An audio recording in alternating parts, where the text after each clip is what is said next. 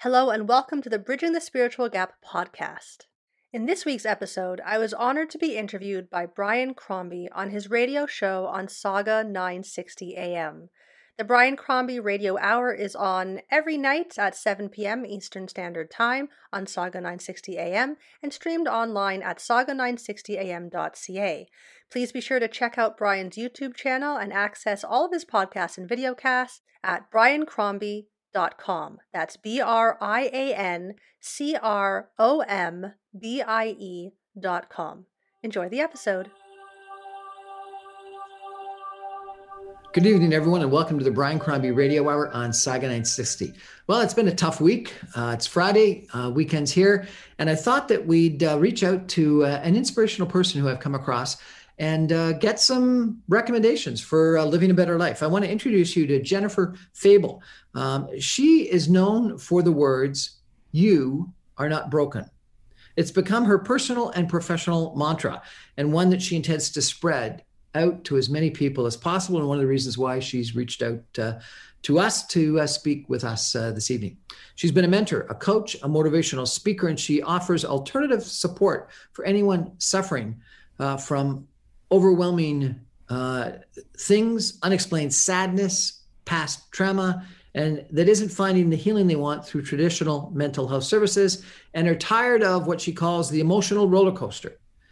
Through her live and virtual events, Jen specializes in bringing a mixture of humor, honesty, and personal truths to help inspire a new perspective on health, growth, and change. So Jen, who are you? You say that you've walked a path of brokenness and lived to tell the story. How have you walked the path of brokenness?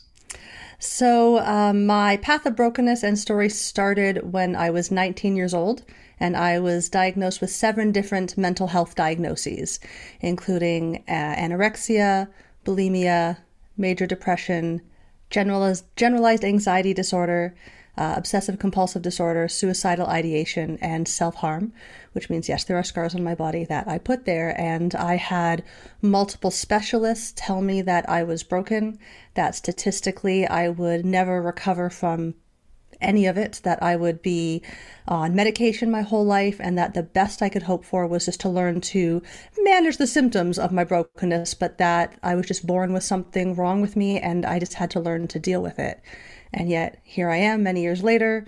I've been fully recovered for over a decade, medication-free for over a decade, and I now have the honor of working with other people and helping them understand that no matter how many very smart people with very impressive degrees on the wall and letters after their name tell you that you're broken, it's just a story that we're telling ourselves, and that it's not necessarily true, that everyone can find healing. What an incredible situation. So, how did you get through this? In the beginning, I didn't. I smacked into a lot of walls. I believed the story that I was broken. I have a degree in psychology, so I studied it because, of course, everyone who studies psychology is there to figure out what's wrong with me. And I was looking for answers there, and I didn't really find any answers. I went to talk therapy. I did the whole medication merry-go-round. You start on one med. Statistically, I was told I had a 12% chance of ever being able to live without medication because once you come off it, not at a certain number of times, it's probably not going to happen. I was seen by 12% chance. 12% chance. A 12% chance. That's the question, right? Well, they go by if you go on medication and then come off it and have to go on it again. Each time you come off and go back on, your chances of living without it apparently drop each time. And so these are different, antidepressants that you were on? Correct. Yes. I was on multiples for years. I was seen by crisis teams in hospitals, outpatient programs. They wanted me on inpatient. I refused. And I did everything I could within the system to try to find my way and to work with what I had. And I kind of got to this place of all right, I guess this is the hand I was dealt. I guess I just have to live with it. And I was just making the best of it. And then I luckily ended up where all my anxiety came into a massive phobia where I wouldn't leave the house. And when it comes to phobias, there's very little interventions, and that led me down an alternative path. And I was shocked when, after working with this alternative path, not only did the phobia disappear, but I suddenly didn't need the meds anymore. I suddenly found this new connection to myself. And then I'm very nosy and nerdy. And I'm like, well, how did that work? Why is no one talking about this? How is it that 4 years of a degree and 13 years of personal therapy never came close? And yet one session with my coach nailed on the head what all that stuff missed. And so I made it my mission to figure out what this was. And that kind of led me to now working with others to help them. So what was this alternative method? The alternative method combines Jungian psychology, Gestalt psychology, and the dreaded H word, hypnosis, which you don't say that in public without people taking a step away from you. So you got to ease into the H word. And it's basically about conscious mind, unconscious mind integration, how to balance the hemispheres of the brain, how to connect in with the wisdom inside of us in a way that makes an actual difference in our life versus, a lot of the spiritual bypassing where people are all about love and light, but they don't really know how to connect with it. This path offered me a way to actually connect with myself in a way that nothing else allowed me to do. And how did you come about finding it? Totally accidental. Like I said, I had a massive phobia. It was of insects, bugs, which doesn't sound like that big of a deal, but Ontario, where I live, is very buggy in the summertime, and I literally wouldn't leave my house. And when it comes to phobias, there's really two alternatives. There's desensitization therapy, which means they would eventually introduce me to and make me sit in a room with a bug. And I was like, nope, I'm not going to pay for that. Who's going to do that? Or hypnosis, which I completely did not believe in. I thought was bunk, and I was desperate and 30 odd years old, and even going to like the hardware store where they have the bug spray.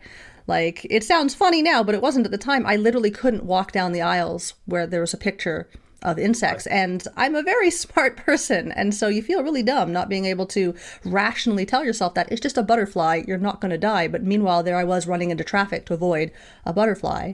And so I reached out to my chiropractor at the time because I'm like, I'm not just going to look up online and get some random person to scramble my brain. I'm like, do you happen to know someone who does hypnosis? And she's like, actually, I do. I'm like, really? It's interesting. And I had nothing to lose. So I made a session with that person. And like I said, in one session, she nailed on the head what 13 years of therapy and a 4-year degree in psych never came close to. And I didn't believe in it. I didn't think it could work for me. I thought I was too smart for it because I'm a little snobby. And then, like I said, within a couple months, I was shocked that not only did the phobia disappear, but everything else did as well. And I was able to actually enter recovery and am recovered, which is something that we are taught is not allowed in the eating disorder world. We are taught Not that the allowed best to recover? it's not apparently possible. In the eating disorder world, we are taught that the best we can hope for is long-term recovery, that we will always have issues around food and our body, and that we can just kind of come to terms with it. But that's what I was taught by all the doctors, all the specialists, that recovery, full recovery, is not actually possible. And yet, again, here I am. It's interesting. I spoke to someone just recently that had an eating disorder, and she was of the belief that, similar to you, that you couldn't recover. That people told her you almost had to constantly say it. I've got an eating disorder, and you're sort of like the attitude with AA that says, I'm an alcoholic, and that you admit that or say it out loud forever. And she said, no, the problem with saying it out loud is you're just reaffirming that you have that. And she says, I wanted to be able to say I was a recovered alcoholic. I was a recovered eating disorder, and similarly, she says she has. Yeah, and that's just it. We're taught that this story that we tell ourselves, and we all have that, right? That story that we tell ourselves about ourselves to ourselves. And the story I told myself was broken because that's all I was told I was allowed to tell myself. I mean, these people I went to were very smart. They had a lot of degrees on the wall, a lot of letters after their name. And so I believed them until I had evidence that it wasn't true. And that's why I'm so adamant about working with people and spreading the message, especially nowadays. Mental health is really at the forefront, which, I mean, it's always been there, and we always have those days where we talk about it. But it's nice to actually have it come more at the forefront. More and more people are looking for ways to find their way out of the dark hole that they got themselves into and aren't happy with what they're getting out of the traditional system and are looking for ways to actually connect with themselves and heal. Not just manage the symptoms, but actually heal through it. Actually get better. actually get better. And not enough people are talking about the fact that that's actually possible. Well, you're an inspiration. And it's a fascinating story. We're going to take a break for some messages and come back more with Jennifer Fable and her story in just a minute. Stay with us.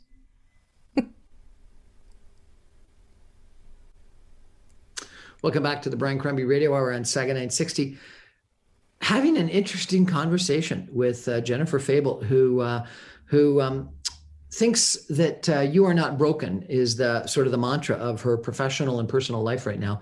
Because when she was a teenager, she was diagnosed to have 7 different mental health disorders, including anorexia and bulimia, but then a whole bunch of other ones as well that she was telling us about, and we're going to talk about a little bit more.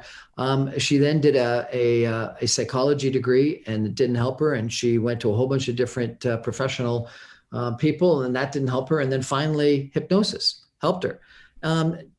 Jennifer, so I've done hypnosis, and all it did was feel really relaxed. It didn't do anything else for me. So what was it about the hypnosis, and how was it that it solved your phobia? So the tools that worked with me and that I use with others is a combination of Ericksonian hypnosis as well as neurolinguistic programming. And the two combined allow us to access information in the unconscious mind that already lives there, but that most people are tuned out of. Most of us live our life trying to just think our way out of things. We don't actually feel our emotions. We think our emotions. We rationalize our emotions. We do anything we can to not have to deal with them. And so in traditional hypnosis, the more the kind that you would have experienced, yeah, you will feel just relaxed. People think that hypnosis feels like something specific, but actually we spend about 95% of our day in the state of trance, which is what hypnosis induces. If you've ever driven somewhere and you got to your destination and then you're like, I don't remember any of that. That was trance. Your body was on autopilot. You maneuvered streets, you maneuvered pedestrians and all sorts of stuff, and you managed to get there, but you have no conscious recollection of it because you weren't thinking about it. If you're watching a movie, and if you've ever had the experience of someone talking to you while you're watching a movie and you had no idea that there was even a body in the room, that is a state of trance. And so when we're in a state of hypnosis, it feels normal and natural because we're in that place all the time. So the question isn't, can someone be hypnotized? The question is, what kind of trance are they creating on a daily basis? And that kind of brings us back to the story that we tell ourselves. The story or the trance of brokenness will feel just as real as the trance of healed. It's just a matter of how we're actually talking to ourselves, because we're hypnotizing ourselves all the time. Okay. So I understand that then. But then I guess my uneducated view of hypnosis was that you get hypnotized and then someone tells you to do something and you do it. So was someone telling you to no longer have this trauma and that's solved your problem? No, it's not so much. The style of hypnosis, because there's different kinds of hypnosis. There's the stage show hypnosis, which is based more on Elman style, which is called the Rambo of hypnosis. So it's very much to the point and it's for entertainment purposes. In the style that I use, it's Ericksonian. It's more conversational. And it allows someone to access parts of themselves that they don't have conscious access to on a daily basis. Because deep down, we all know what we need to do. It's just the societal conditioning that prevents us from actually doing it. We all know that we should speak up and be heard. And then we have this little voice saying, don't do that. They're going to judge you. And so how to get below that judgment voice and into our own voice, and how to tell the difference between our own voice and the judgment. That's really where hypnosis can really be a benefit. And so this first hypnotist that you went to see, and the issue at the time was the phobia about bugs. What did they do? They told you stop worrying about bugs, smarten up? A little bit. No, not quite. There's actually a technique. It's called the fast phobia technique, believe it or not. And it is a double dissociative technique. So in traditional trauma therapy, what they have you do is they have you remember a traumatizing moment of your life and they have you relive it. And the idea is that we're going to flood you with all these really negative emotions all at once. And once you realize, oh, I didn't die, you're going to suddenly have this aha moment and be okay. And it is effective and it works. And most people don't have the chops to keep up with it because you're going to be traumatized over and over again before you have this those aha moments. And so what the fast phobia model does is allows us to double dissociate someone from their trauma or from that Double phobia. deassociate? Double dissociate. So when we're associated into a memory, we're living it as if it's real. And if we relive it over and over again, our body responds as if it's real. In a dissociative state, we kind of watch it as if we're watching like from the third person. So I can see myself in the picture and I'm watching myself do it. And so therefore I'm a little bit more removed from the emotions, but I still see it's me. And so I still have that traumatizing connection. In a double dissociation, we have them watch themselves watch like a movie screen. And it allows the person to reprocess the trauma without reliving the trauma. And it is brilliant in its impact. I've used it with my own clients for severe trauma, some unspeakable trauma, for other kinds of phobias. My very first client actually was a woman who was unable to swallow pills. And she's like, that sounds so silly, but as I get older, I need to be able to take a supplement. And every time I think about swallowing a pill, I choke. And so in the first session, I gave her an imaginary pill and I said, here, take this imaginary pill. And she says, okay. And I gave her a real glass of water. I said, put the imaginary pill in your mouth and swallow the water. And she couldn't. She started to choke and panic because she had this built-in memory of when she choked back from childhood. And so we did a couple of sessions. I think it was the second or third session.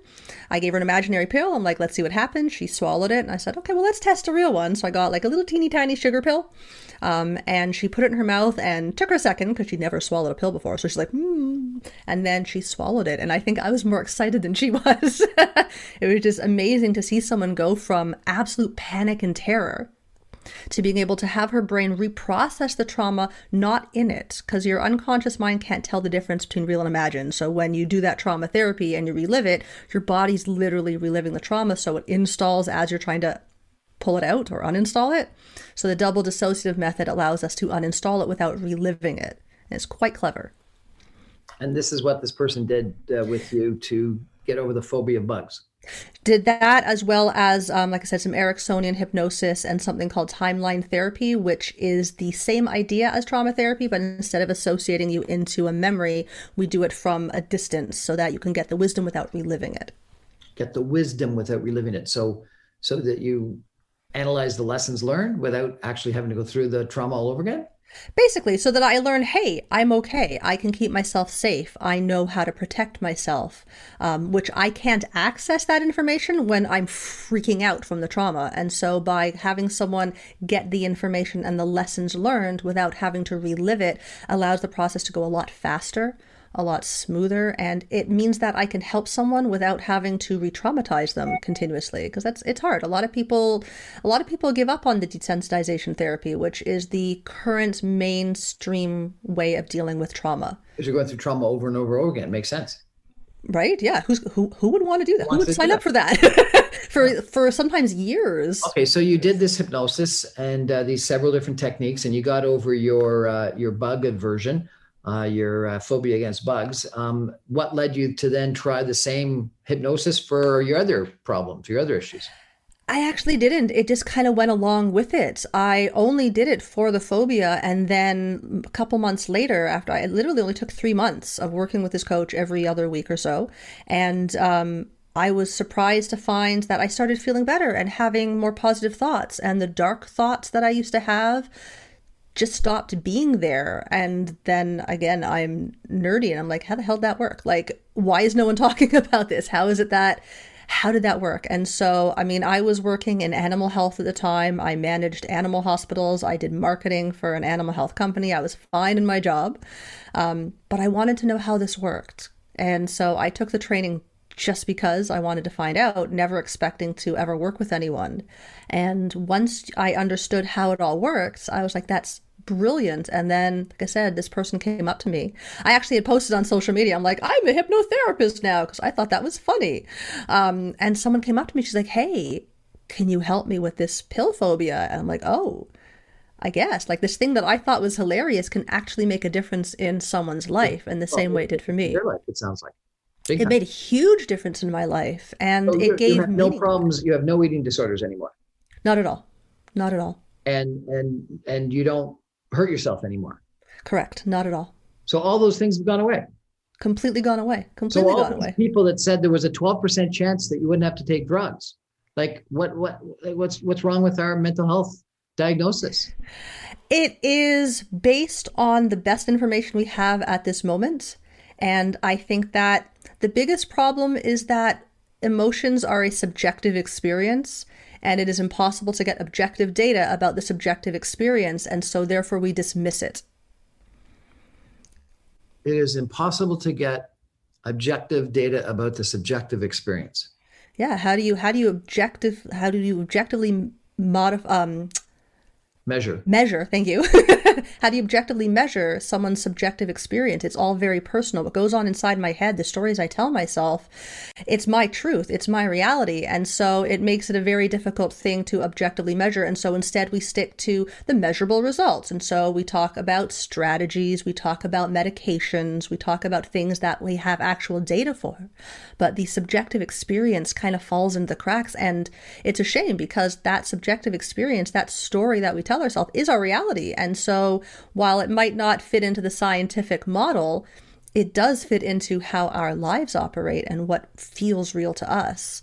And so that's kind of, in my opinion, where there's that disconnect. How do we get people information about their subjective experience? And that's where I get to work with my one-on-one clients, and I run trainings to teach people how to work with their emotions, how to understand them, not how to push them aside or how to manage symptoms, but how to actually use your emotions are meant to be a biofeedback mechanism between your higher thinking self and your instinctual self. And we're not taught that. Okay, but most people think, I would have thought, that mental health is either caused by something genetic. They talk about alcoholism or addictive behavior becoming something that you inherit, and then or alternatively something based on trauma. You were raped, or you were in a war, or you were in a fire, or something catastrophic happened to you. What you're saying is it's a biofeedback loop. That's sort of different, isn't it? It is. And if you think about it, so when I feel a certain emotion, my body releases different hormones, different neurotransmitters, different chemicals in my body. And so my emotions create a biochemical shift in my body. If over time I experience the same negative emotions, I'm going to create a specific biochemical shift in my body that over time will lead to structural changes in the brain system. And that doesn't mean that it can't work in the reverse as well. If I find a way to find wisdom in the emotions, if I find meaning in my experiences, then that causes my body to release different biochemicals, different hormones, different neurotransmitters, so I can create that biochemical shift in my favor. And I get it. I bought that story as well. I mean, I was told by many doctors that the problem is I just don't have enough serotonin. I don't have enough norepinephrine, not enough dopamine in my brain. Anyone in mental health has been told the story that a diabetic doesn't make enough insulin and they need to take insulin, and there's no shame in that. And someone who has depression or anxiety is not making enough neurotransmitters and we need to take it outside of ourselves in the pill form.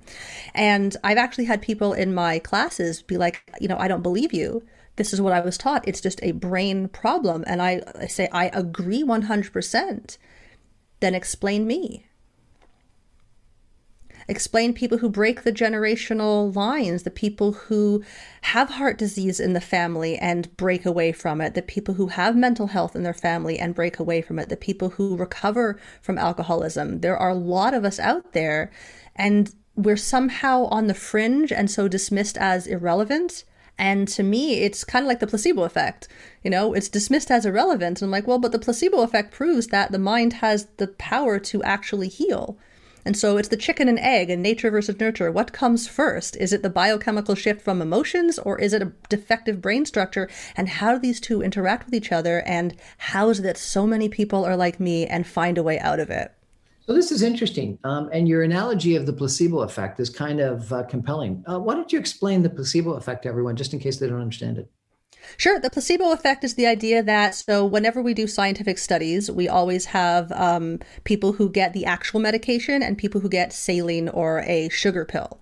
And this is the control group. And so we want to see what is actually being attributed to the medication and what is just what someone's expectations are. So we know that the person's expectations plays a huge role in the healing process. And we evaluate it in terms of making sure that, okay, so if you have 100 people and they're given 50 people are given the actual medication, 50 people are given a sugar pill or saline or some placebo, we find that there is improvements in the placebo group. A certain percentage of them will actually find improvement. This idea that because they believed they were getting the real medication, because they expected to get better, they did, and their body biologically actually shifts. And so there's actually a wonderful book. It's called Mind Over Medicine by Lisa Rankin, and she talks about the placebo effect and then the nocebo effect.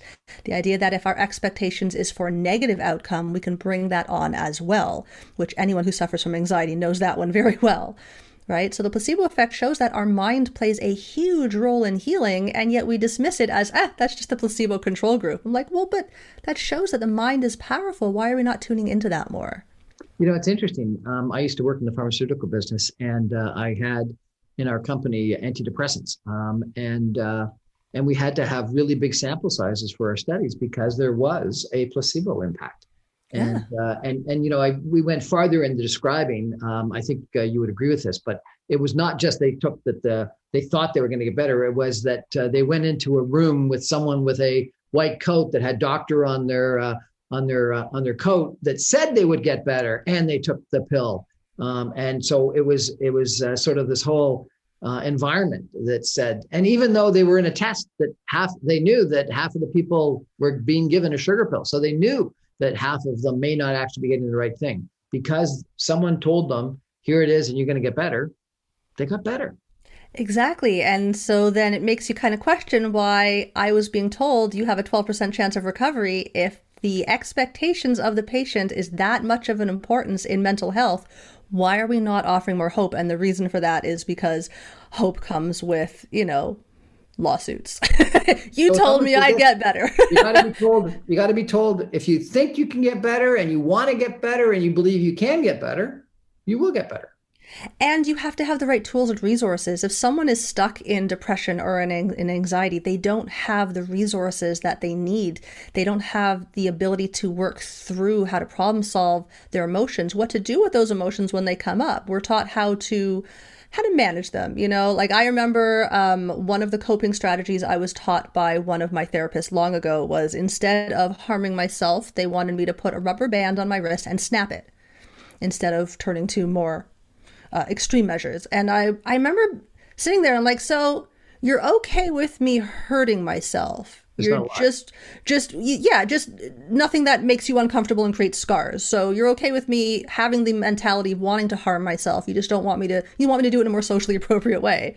And that's the therapy that was given for self-harm. Just harm yourself, but let's do it in a way that's a little less damaging. And I mean, it's better, but is it? But it seems like, this harm reduction that people in addiction have, which is if they're on cocaine, get them off cocaine, but get them on marijuana or something like this. Is that the same analogy?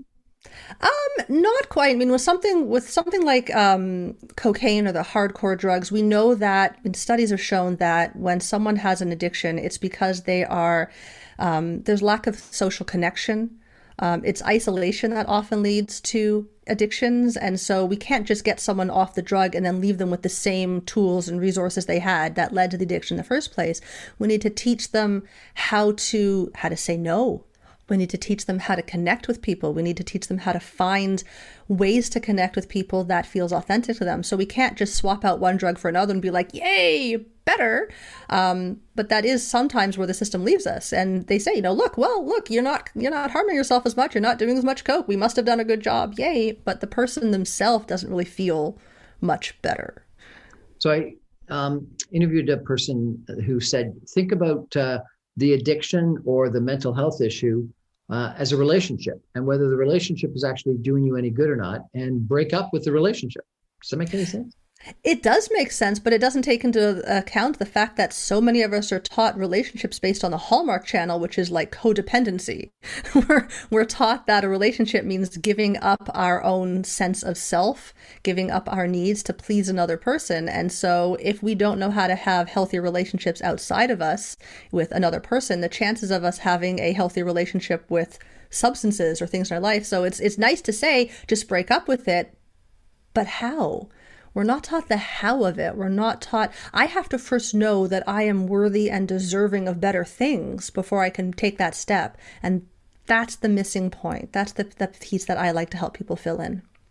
We're chatting tonight with Jennifer Fable, who is a coach, a keynote speaker, a motivational speaker, and she's got something called Live Life Unbroken, which is one of her programs, which we're going to talk about a little bit after a message break.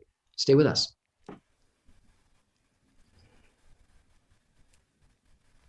Welcome back to the Brian Crombie Radio Hour, Saga 960. We're chatting tonight with Jennifer Fable. Fascinating person. She's a mentor, a coach, and a motivational speaker today. She coaches people to try to get over their phobias and their mental health issues. And she's got a business called Live Life Unbroken. What does that mean, unbroken, to you? So Unbroken is actually based on the Japanese art of kintsukuroi, which is the art form of putting together broken pottery with molten gold. So in our society, when something stops functioning as we deem it should, we throw it away. It's broken. It's useless. It's worthless. We don't want it anymore. Or what we try to do is we try to put it back together and be like, shh, nothing happened. But in Japan, they're smart. When they see these broken pieces of pottery, they would put it together with molten gold, in essence, highlighting the scars because they believe each piece to be more beautiful for having broken and healed. And what's really cool is that where these pieces are put back together, they're actually stronger than they were before. In the same way that a broken bone doesn't really break in the same way twice. It's stronger for having healed. These pieces of pottery are stronger for having broken and healed. And so we can't say that they're whole anymore. And they're certainly not broken. So they are unbroken, which means stronger than before. Unbroken, stronger than before. Yeah. And your business is called Live Life Unbroken. So how do you help people live life unbroken? It's through hypnosis. Through my one-on-one work, through my trainings, through my workshops, I help people bridge the gap between their head and their heart. That was the biggest thing for me. Is there a gap between their head and their heart? Yeah. When I would go to my therapy, I was a terrible patient when I was in therapy because I have a degree in psych. So whatever they told me, I'm like, yeah, I know. And I'm like, my head understands exactly what you're saying, but how do I make my heart believe that? And I used to ask that to my therapist. She's like, oh, well, eventually it'll just happen. And it never did. And so in my one-on-one work, in my classes and my trainings, my job is to help people bridge that gap. Fascinating. You talk about a difference between nice and compassionate. Yes. You say being nice is dangerous. Yes. Being nice means being a doormat. Being nice means putting everyone else's needs ahead of my own, which means everyone loves me, but my life sucks. And it's not compassionate. When we are being nice to people, we're not doing it because we want to offer kindness. We're doing it so that they like us. And so when we're being nice, we are, in essence, manipulating to get people to like us. We're being fake. We are doing what we think someone expects of us so that they'll like us, but we're not necessarily being compassionate. And this is a lesson I learned. When you're being nice, you're manipulating someone to like you. Yeah, I'm not being nice because I want to, because that's who I am. 9 times out of 10, if you talk to people, they're being nice because they want to be liked. And they're telling people what they want to hear so that they'll like you. That's manipulation. That's not authentic to myself. That's not compassionate. If I am not letting people actually know me, because I'm more concerned about what they think of me. Doesn't look good, or it's where, put on weight, and they say, have I put on weight? You got to be authentic and say, yes, you have put on weight. You can't be nice and say, no, you look fantastic. You can be compassionate. There's a way to be compassionate and still be authentic. Being nice means lying to some degree just to make people, it's appeasing. No one wants to be appeased. It ticks people off. I don't want to be appeased. If I ask someone, did I put on weight? I don't want them to be like, yeah, you fat. But I would like them to say the truth. I don't want them to just be like, no, you look fine. That's not authentic. That doesn't help me. That doesn't feel good to them. It's nice, but it's not compassionate. The compassionate answer is to answer my question, but from a place of kindness, but nice. Nice, actually, in one of the trainings I went to years ago, we decided it was an acronym for Not in Compassionate Empathy. And I learned when I managed, I was in management for a while, and you have to give honest feedback to your employees so that they know what they need. And I, in the beginning, was too busy being nice. And as a result of that, I cost someone her job because I didn't give her honest feedback. I wanted her to like me, and I didn't want her to be mad at me. And so I was nice, but it wasn't compassionate. Had I been honest with her, she could have kept her job. And that's always stuck with me. I understand that you run a course called Rewrite Your Story from Broken to Unbreakable. Yes. We've heard a little bit about your story. How you rewrote it is through this hypnosis and through other programs? Yeah, through connecting the conscious mind, unconscious mind integration, through Ericksonian hypnosis, through timeline therapy, through learning how to understand the wisdom in my emotions versus how to make them go away and just deal with them. And how do you get other people to rewrite their story? Same thing? Same thing, yeah. So the class that I offer is more of an introduction so that people can get an idea. Like, most of us don't think about the story that we tell ourselves. Most of us don't realize that the story that we're telling ourselves is in a lot of ways creating our reality versus describing our reality. And so the course is all about telling people and teaching them how to start to tune into that. It starts with getting people to write their story as a paragraph. And then I have them boil it down to a single sentence and then a single word. And people are often very surprised by where their story is starting. And that's why it's called Broken to Unbreakable, because of course my story, when I boiled it down, was broken. And a lot of people, when they boil down the story that they're telling themselves in their head, is not how they want to live. What caused your brokenness? Ah, gosh, that's a whole other like hour talk.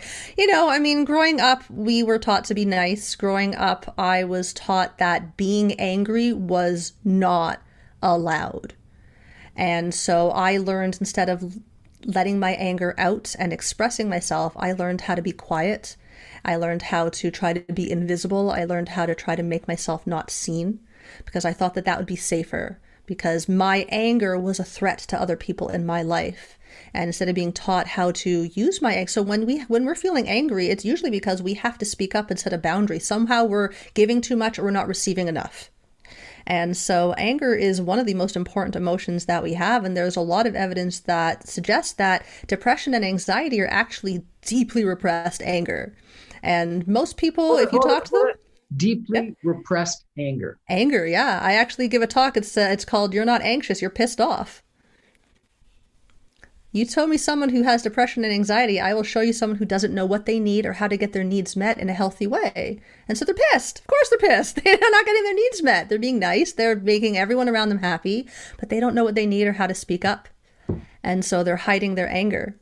And over time, that leads to a lot of problems. And they become depressed. They get mental health issues.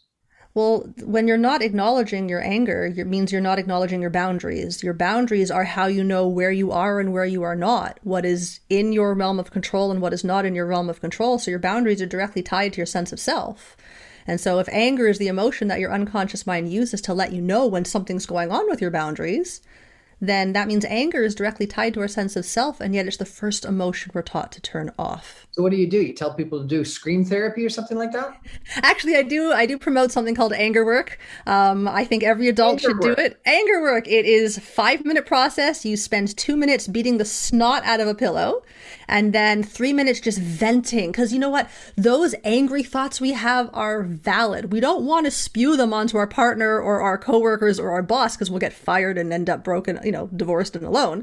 But we do need to honor it. If it's in your head and it's valid, so we need to give it somewhere to go. Otherwise, it just rattles around in our brain all day and makes us nuts. So yeah, I advise people to go do anger work. And pre-COVID, I was running retreats. And at the retreats, we actually do what's called screaming at trees. And everyone thinks it's insane until they do it. And then they love it. Screaming at trees. And Screaming at when trees. you're So venting good. all this stuff, do you tell people to vent it to you or a therapist or somebody other than the person that they're angry with? Journal, their journal. Your anger is your unconscious mind letting you know that you're giving too much or not receiving enough. And so we need to process it. We need to give somewhere to go, but you don't want to blast it onto your coworkers and friends. If you're constantly venting your anger at your friends, they're going to start avoiding you. And so, right, we all have that one friend who's just exhausting because every time you talk to them, it's just all their problems. And so I say, let's give voice to it, but let's vent it into a journal. Let's punch the heck out of a pillow because it's a lot less paperwork than if you punch a person, because that gets the cops involved and lawyers. It's too much paperwork. So punch a pillow, vent into your journal, get it out of you so that when you show up to your relationships with your friends or your partner, you're showing up without all that baggage. Because what we do is we take that baggage, then we project it out onto the other people around us, and that's no fun. So yeah, just vent it into your journal. Just get it out. Fascinating. Let's go back to what we say to ourselves, our stories, and you say that you also do neuro linguistic programming. Is that correct? Correct. Yes. Um, I'm coming back to this idea about the stories we tell ourselves, and you say that people said that you couldn't get over your eating disorder, but you got over your eating disorder. In Alcoholics Anonymous, they think that you got to say for the rest of your life that I'm an addict or I'm an alcoholic. What neuro-linguistic programming we would say would be if you say that all the time, then you'll end up being an alcoholic or an addict. So do you disagree and say, almost believe that you got to start saying, I'm a recovered alcoholic. I'm a recovered addict. I don't have an eating disorder. I'm a normal human being. I think that when you are in the depths of addiction, the 12-step program is necessary because you can't go from depths of addiction to telling yourself, I'm fine, and have any authenticity. You're basically lying to yourself. So that's not good. I think the 12-step program is wonderful. I would love to see a couple steps added on to get someone, because I've worked with people who for 13, 14, 15 years more go to their meetings and say, I am an alcoholic. And they haven't had a drink in decades, but they are still claiming that story. And I think that's where neurolinguistic programming can come in. Someone who is just getting started on their journey for recovery, they need this 12 steps. There is a purpose to them, and I think it's a wonderful program. And once someone has evolved through them, leaving them in that last step of you're always going to have this problem, I think it makes sense. But then the question I always had was, so my addictive problem was food. I didn't have the luxury of not having access to food. With alcohol, it's easy to say, I'll just never go in a bar again. With harder drugs, I just can stay away from them. How does someone get over an addiction to food or lack of food in my case? How does someone get over that addiction? Well, I had to learn how to make friends with the subject of my addiction, so I had no choice but to go beyond the 12 steps. And so I think that the 12 steps are wonderful, and I'd love to see people take a couple steps after that. That's fascinating. So, I know someone who didn't want to go to rehab because they thought that would be confirming that they were an alcoholic, and they said, I don't want to affirm that I'm an alcoholic. I want to get better, and so I don't want to go to rehab. And it was almost this vicious circle that they weren't solving the problem because they weren't willing to admit that they had the problem. Because they didn't want to admit they had the problem, because they thought if they admitted they had the problem, they would always have the problem and never be able to get over it. Right. And that's why the 12 steps are necessary, because we have to move someone from denial. There's a difference between denial of my story and the reliving and replaying of my story ad nauseum. If you are in denial of your story, we need to get you to a place where you acknowledge that that is the story you're telling yourself. And then we need to take a couple extra steps to say, how do we now change that? How can we start to rewrite that story so that it's one that you want to live? We're having a fascinating conversation tonight with Jennifer Fable, who is a coach and mentor and a motivational speaker, and helps people get over their negative stories. It's a fascinating conversation, Jennifer. Thank you so much. We're going to take a break and come back with some concluding comments in just a minute. Stay with us.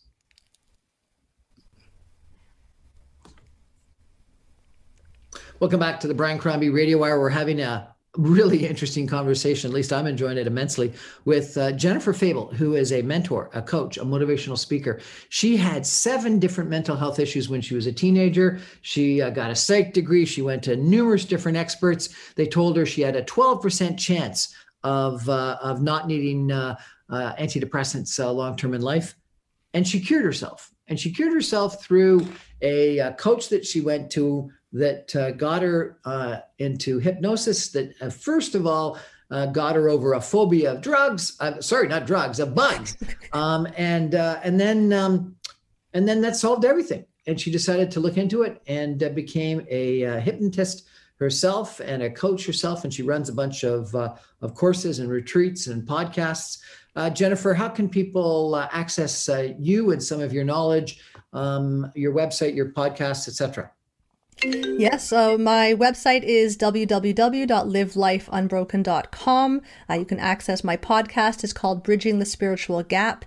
It is on Spotify. It is on iTunes. It is recorded live. So every Thursday night at 8 o'clock Eastern Standard Time, I run a weekly healing circle. And we connect on Zoom. What's a healing circle? A healing circle is where you gather to just get a time out from the COVIDness of life. And we do some breath work. We do some grounding. Every week I talk about a different topic related to mental health, emotions, change, growth, what it means to speak your truth. And that's what's recorded, and that becomes my podcast. And then afterwards I follow up. I lead everyone through a meditation practice, some grounding, some bubbling, and some breath work. And then we end with a gratitude bubbling? practice. What's some bubbling? Bubbling is energetic boundaries. It's literally imagining yourself in a bubble. And I teach people so what is in your bubble? What is in your space? Are someone else's opinions in your space? Get it out. Is someone else's judgment of you in your space? Get it out, which means we have to first know where our space is. And most of us have no idea. And so it's all about figuring out, where is my space? Because once we get all that noise from outside of us away, we can find this moment of, and most of us are really needing that right now. So the Healing Circle was born last year when COVID struck, and physically we might have to have some distance, but mentally, emotionally, energetically, we can still connect. And so that's how they were born. And it's just a time, like I said, to get a little time out from life and connect with other people, get some new resources, get some help. And it's a way for me to offer some insight to people for free, because right now people really need some help. No question. So, I know someone who thinks license plates have meaning, and they read license plates and find meaning in license plates. Would hypnosis cure that? I don't think that's a problem. It depends on what the license plates are telling them. If the license plates are telling them that they're wonderful, I say keep that story. It's great. If they're telling them that, life sucks and they should hate themselves, I would work with them to let them find a better story in the license plates. Fine. So still believe the license plates have a message, but find a better message. Why not? In the spiritual world, we're taught that feathers have messages, that dimes have messages, that numbers have messages. If a message empowers your life, let's be honest, based on the information that we're picking up around us, we're getting a sliver of the data available. So most of the story is we're just making it up anyways. And so if you're making it up anyways, make it up better. And so if you can... If you're making it up anyways, make it up better. Okay. Make it up better, right? Okay, so I've got another friend who you talked about, the person who always is complaining. This person always complains about one specific relationship in their life. You're saying, write it down, journal it. Don't incessantly talk about it with people. I'm saying that the person that they're talking to probably needs to stop being nice and be more compassionate. Say, I am so sorry you're going through some stuff, and I would love that you find a better way to vent it, because I don't want to be part of you reinstalling this story. And then you can say to them, maybe it'd be better to vent it in a journal, and people get touchy. So I would advise you then duck, because they're probably going to swing. People like those stories. Eating disorder. What's the solution to that? Oh, eating disorders are complex little beasts. It's about not knowing how to take responsibility for ourselves. It's about not knowing that we're allowed to exist and have opinions different from the people around us. It depends on what side of the spectrum you're on. If it's more the anorexic, bulimic side, it is a fear of not having responsibility, so over control. On the other side with overeating, it's a terror of having any responsibility at all. I want everyone else just to take care of me, and then everywhere in between. And so eating disorders, when I work with them, are all about bridging the gap between head and heart, and then giving them tools and skills on how to know what they want, how to get their needs met, and to know that they're allowed to have an opinion different from others. Addiction? Isolation. It's isolation. There's so many studies that show that when, like, I can't remember the specifics of it, but they did, it's like rat utopia. And they gave these mice this everything they wanted and access to everything they wanted and then drugs, but no other mice around, and they would get addicted. But when they had the same environment, but other mice and rats around to socialize, they didn't need the drugs as much. And so there's a lot of evidence that shows that isolation, mentally, emotionally, from others and from ourselves, is where addictions come into play. And so I think giving people ways to connect with themselves and with others is a great first step. Maybe not the be-all and end-all solution, but a great first step. Remind us your website.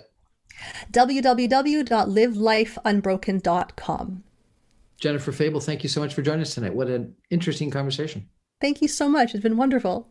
Well, that's our show for tonight. To remind you, I come to you every night, Monday through Friday at 7 o'clock on 960 AM. You can stream me online at www.saga960am.ca. You can get all my podcasts and video casts on the Saga 960 AM website, on the briancrombie.com website, videos on YouTube, on Facebook, and all of my podcasts are available on Spotify, on Apple Podcasts, on Audible. You can get me almost anywhere. So have a great weekend, everyone. And thank you so much, Jennifer Fable, for joining us. Really appreciate it. Thank you so much.